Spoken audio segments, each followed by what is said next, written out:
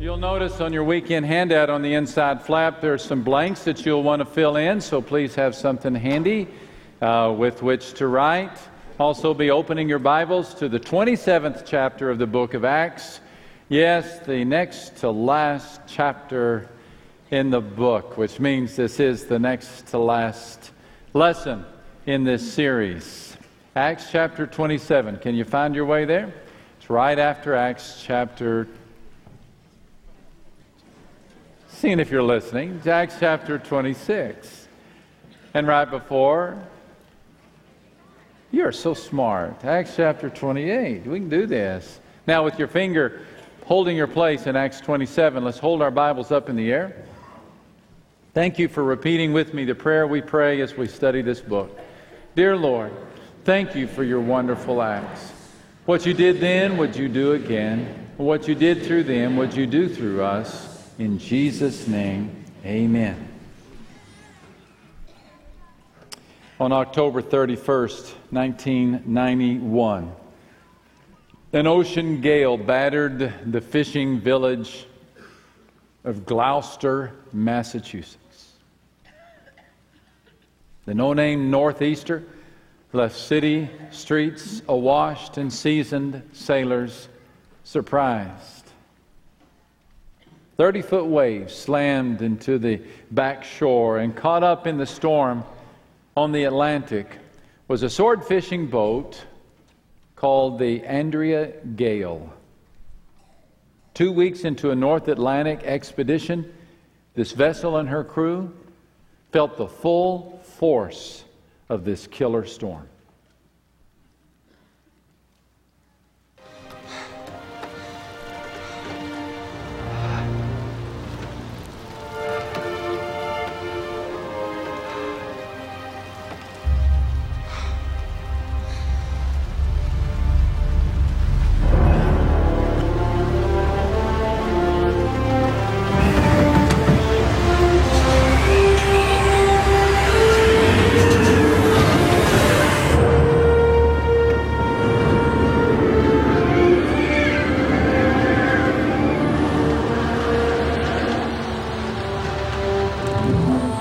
Not going to let us out.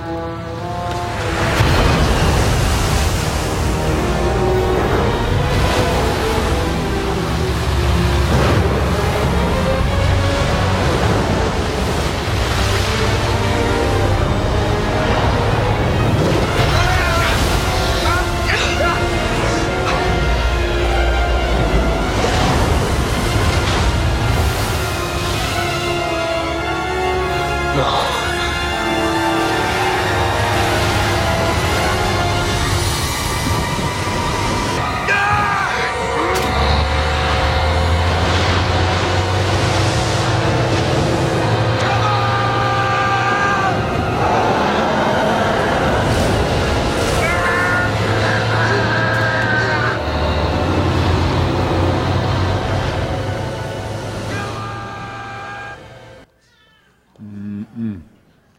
In the book by the same title, author Sebastian Junger called that a perfect storm.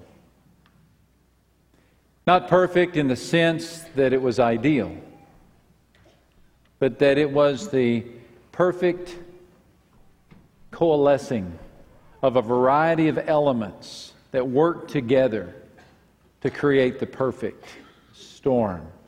Hurricane Grace was marching across the Atlantic at 80 miles an hour. She would have slammed into the Carolinas, except out of the north, a cold front came and pushed her up into the northern Atlantic. Andrea Gail, the ship, would have long since returned for the port at Gloucester, except for the fact that the captain needed the money, needed the fish, needed the work. And for whatever reason, he failed to report his location. So all of these elements came together in this perfect combination that resulted in the death of the captain and the crew.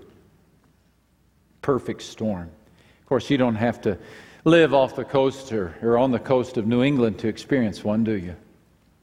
You've felt a perfect storm. You've felt that perfect combination of factors, all coming in at one time. Individually, they're faceable, but collectively, they're formidable. All you need is a layoff and a recession, or a job dismissal and a sick spouse, or a college rejection and a boyfriend breakup. I mean, it's one thing to handle one thing, but to handle two, to handle three, every so often you find yourself in a perfect storm. Now, you may not be in one today, but we've all been around the block long enough to know they come, right? Or you may very well be in one. And if so, I've got some good news for you. You will survive this storm. You will. You will survive this storm. And I base my encouragement upon one of the greatest storm narratives, not just in the Bible, but in all of ancient literature. The story of the Apostle Paul and his journey across the Mediterranean Sea. It's in Acts chapter 27. And where we last left Paul, although we did have to skip a couple of chapters, he was in Caesarea under the protection of the Romans because the Jerusalemites were angry at him. Well, in these intervening couple of years, he's tried to appeal his case. And finally, because he is a Roman citizen, he has been granted an audience with Caesar in Rome. So he is loaded onto a vessel in the city of Caesarea, and he is destined for Italy. Luke traveled with him, as did Aristarchus, who was a Christian from Thessalonica. Some prisoners were on the ship, presumably prisoners who were bound for the arenas of Rome. The ship enjoyed smooth sailing until they reached the city of Sidon. That's where they changed ships, and that's where they were loaded onto an Alexandrian grain ship. Important because these ships were so large that they were cumbersome in the midst of waves. They could not sail into the wind. They were able to reach Cnidus, but only with great difficulty. And from there they sailed south to the island of Crete, and they reached the port called Fair Haven. Now, Fair Haven was not fair on the eyes. The sailors didn't like Fair Haven. It came to have the name Fair Haven because some Chamber of Commerce president thought it would be a good name and attract tourism there. But it didn't work. But that was a joke. The sailors didn't want to stay in Fair Haven. They wanted to make it to Phoenix, not Arizona, but Phoenix on the island of Crete before winter hit. They knew they couldn't make it to Italy, but if they could only make it as far as Phoenix. And so when the south wind began to blow, they decided to take their chances. Paul tried to convince them not to go. Now, Paul was quite possibly the most seasoned seafarer on the boat. Yes, this rabbi from Jerusalem. He had by this point taken 12 trips across the Mediterranean. He had logged 3,500 miles on the Mediterranean Sea. He quite possibly knew more about the Mediterranean Sea than anybody on the boat. He knew what it was like to sail across the Mediterranean Sea in the winter, and he knew better. And he tried to convince the sailors not to go, to stay in Fair Haven, but they didn't listen. Look what happens. Look in verse 14 of Acts chapter 27. But not long after, a tempestuous headwind arose called a Euroclydon. Now, if you're using a more modern translation, it probably says called a northeaster. I just kind of like the sound of that word, though, called a Euroclydon. That's what they called them in the first century. It was a combination of two words, two Latin words, Euro, Aquilo, east and north. The coming together of two winds. That's why we call it a northeaster. It came out of the northeast and it barreled down like a rifle upon the Mediterranean Sea, and it churned up the water. The temperature dropped. The sails banged. The waves frothed. The sailors looked for land and they couldn't see it. They looked at the storm and they couldn't miss it. And did they understand it? They were in the middle of a perfect storm. Everything was happening at one time. The Mediterranean winter, the northeastern winds, a cumbersome Egyptian boat, impatient sailors. Just one of those would have been tough enough. But when they all hit at one time, the result was a perfect storm. So they did everything they could. As you read further in the text, you see that they hoisted the lifeboat, they frapped the vessel, they lowered a sea anchor, they jettisoned cargo, they threw equipment overboard, but nothing worked. And by the time you get down to verse 20, well, the verse reads like a death sentence. Look what Luke says in verse 20. Now when neither sun nor stars appeared for many days, and no small tempest beat on us, all hope that we would be saved was finally given up. The perfect storm took its toll, didn't it? We later read that this storm lasted, that they were in this storm for 14 days. Raise your hand if you've ever been on a sea bouncing in a storm for 14 days. I haven't either. 14 minutes would get to me. 14 days of rising toward the heavens and plunging toward the watery grave. Over and over. Starless nights. Sunless days. Gray clouds. Whipping winds. They lost their appetite. They lost their hope.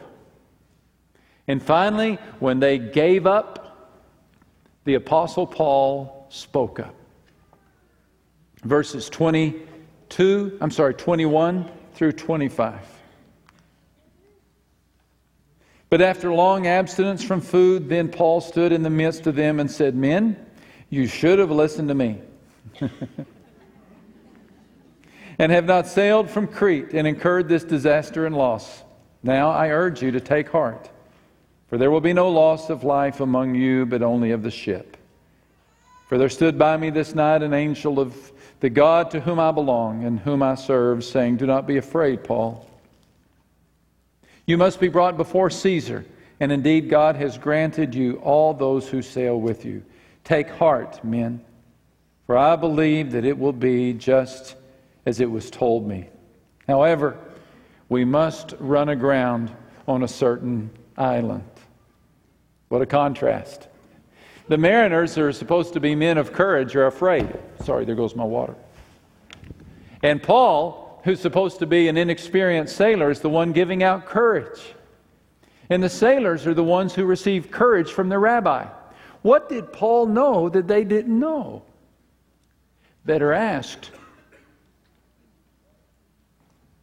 what does Paul teach us that we need to know?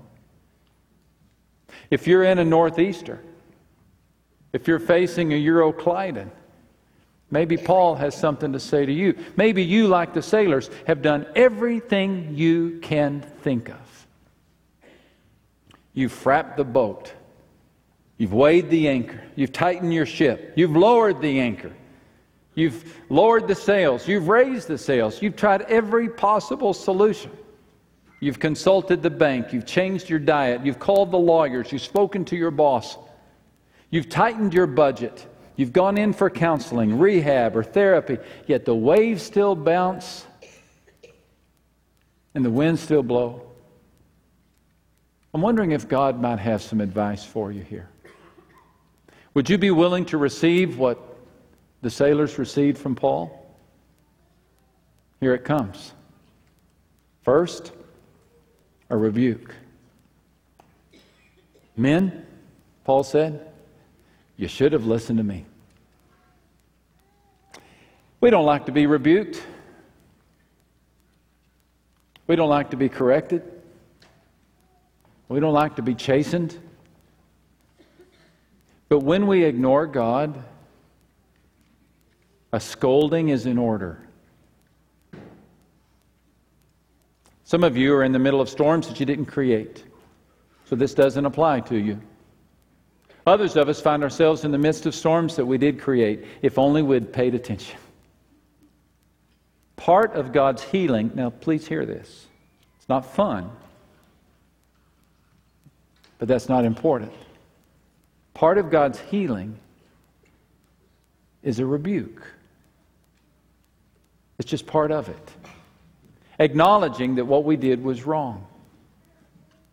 He told us this would happen, didn't He? He told you this would happen. And you need to let God say to you, I told you. Not in a belittling or condescending fashion, but in a fatherly fashion. Just like a loving father disciplines his child, we need to allow God to discipline us. He told you. He told you that sex outside of marriage would result in chaos. But you didn't listen. He told you that a borrower is a slave to the lender. But you took on that dangerous debt. He told you to cherish your spouse and nourish your kids, but you cherished your career and you nourished your vices. He cautioned you about the wrong crowd, the strong drink, and the long hours. And now you're in a storm of your own making. And God's rescue, well, it involves a rebuke. He corrects those whom He loves. So please stand corrected. Just stand corrected. Don't thicken your neck or thicken your skull or walk away in a huff. That doesn't solve things. You know, the only ultimate mistake is the mistake from which we learn nothing. The only real mistake in life is the mistake from which we learn nothing. So learn something. Stand corrected. Resolve to do better next time. Repent. Turn away from the wrong path. Step onto the right path. Paul was kind enough to offer the sailors a gentle rebuke, so is God. You should have listened to me. But then he follows the rebuke with 3 words of affirmation, 3 words of courage, 3 reasons to have faith. Reason number 1, you are not alone. Verse 23, Paul said, there stood by me this night an angel. On the deck of a sinking ship in a raging storm, Paul received a visitor from heaven. The angel came and stood beside him. I wonder if Paul's getting used to this by now. Because something similar happened to him in Corinth. Jesus said, don't be afraid, keep speaking, and do not be silent. I am with you. And then in the protective custody of the Roman authorities, Jesus said, take courage. As you have testified about me in Jerusalem, so you must testify for me in Rome. And now here, west of the island of Crete, with mountains of water on both sides, an angel boards the boat. Paul is not alone. Listen, you're not alone. You're never alone. When you go into a cemetery, you're not alone. When you step into the emergency room, you're not alone. When you find yourself on the other side of the world, away from family and friends, you're not alone. You are surrounded by myriads and myriads of invisible angels who are there to watch over you and to protect you. And you are indwelt by the very Spirit of Jesus Christ that He deposited within you to protect you, to encourage you, to comfort you, and yes, to seal you until the day of redemption. You are not alone. You are not alone because crowds and clouds of heavenly witnesses, saints who have gone before, are watching us as we journey through life, and they are cheering us toward the finish line. You are not alone. It may feel that way, but you are never alone. So you will survive this storm. You will survive this storm for a second reason, and that is this: you belong to God. You have been bought with a price. You are no longer your own. The Apostle Paul said, for there stood by me this night an angel of the God to whom I belong. To whom I belong. When I was a kid, my brother and I got away from our mother in a grocery store, and we went running down the aisles, and we knocked over this big display of honey, broke glass, made a mess. And the manager of the grocery store took me in one hand and my brother in the other, and he walked up down the aisle and said, "Who owns these kids?" Boy, did my mother run. To whom do you belong? God says, they belong to me. Take kids to a camp. You know how you have to sign a registration form? And one of the statements is responsible party. Who's responsible for this kid? If Susie gets the measles, if Tommy breaks his arm, who's going to be held responsible? When you gave your heart to Christ, God signed on that dotted line. He's responsible. You belong to Him. That's good news, isn't it? You are His sheep, and He is your shepherd. And He says, I am the good shepherd, and my sheep know me. He's not a wayward shepherd. He's a good shepherd. You belong to Him. You are a bride, and He is your bridegroom. And the church is being prepared as a bride adorned for her husband. You belong to Him. You're His child. He's your Father. You're no longer a slave, but God's own child. And since you are His child, everything He has belongs to you. That's why you can be sure that you will survive this storm. Not because you're strong enough, but because God is. You belong to Him. And one more reason you'll survive this storm is the fact that you are in the Lord's service. You're in the Lord's service. Paul said, there stood by me this night an angel of the God to whom I belong and whom I serve. And his service wasn't finished yet. He had been given the assignment of going to Rome and appealing to Caesar. And so all Paul had to do was look around and say, well, I'm not in Rome and I haven't made it to the Caesar's court yet, so it's not my time. He was still in the Lord's service. It would be nice if we all had such a clear itinerary ourselves, like Paul had. Most of us don't. But we can be sure of this, that we will not live a day longer or a day less than God intended for us to live to complete our service. To complete our service. If God has work for you to do, He will keep you alive so you can do it. Simple as that.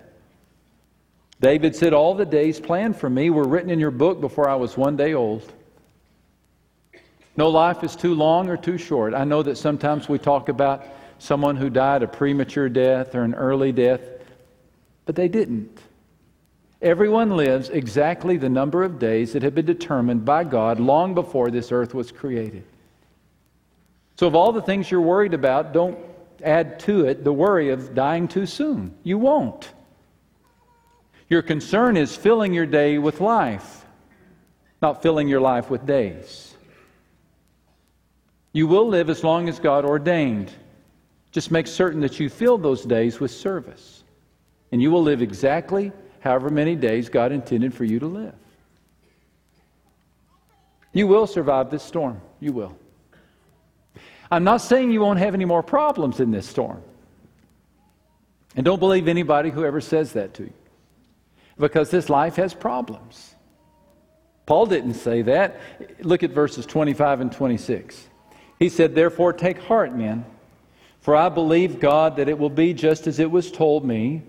However, we must run aground on a certain island.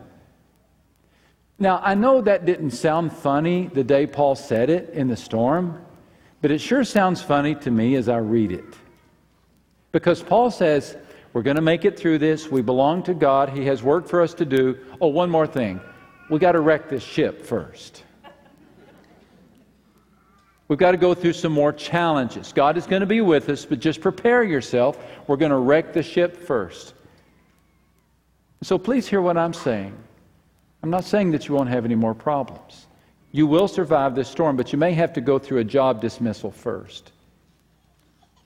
You may have to lose some health first. You may run out of money first. You may have to bury a loved one first. You may go bankrupt first. There may be some challenges on the road, but don't be discouraged. In this world you will have trouble, but be brave, Jesus said. Be brave, because I have overcome the world.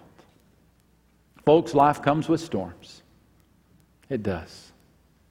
Turbulence turns this world into typhoons, and northeasters bear down on us, but they will not last forever. As God is my helper, I say to you that our King will someday still this trouble. He will quieten these gusts. He will silence these gales. He is the chief commander of the storm. And because you belong to Him, you will survive the storm. But what if you don't belong to Him? What if you don't? What if you've never called on Christ to be your Savior? What if you've never called on God to be your Father? What if there in your personal biography is not a moment in which you have said, Lord, would you save me? If that is the case, then you have reason to be afraid. You do. All things work together for those who love Him and are called according to His purpose. But if you're not trying to follow His purpose, and if you do not love Him, then you need to be afraid, quite honestly. Because you're facing this storm all by yourself. You're facing the storm without His help. You're facing this storm without any protection, without anybody coming up beside you, or anybody going ahead of you. He's trying to get your attention. If you'll just listen. And all of that can change this very day. If you'll simply say to Him, I'm going to let you be the captain of my ship now. I'm going to trust you. And I'm going to ask you to save me from my sin, defeat me from my death, and protect me for the remainder of this life. And take me into the eternal life for which I've been prepared. That decision is up to you. And you can accept that invitation today. And what He says to you is exactly what He said to Paul. And He issues to you words like this: when you pass through the waters, I will be with you. Would you accept that offer? If you've already accepted it before, accept it again. And if you've never accepted it, please, for heaven's sake, accept it. You may be facing a perfect storm, but He is the perfect Savior to lead you through it.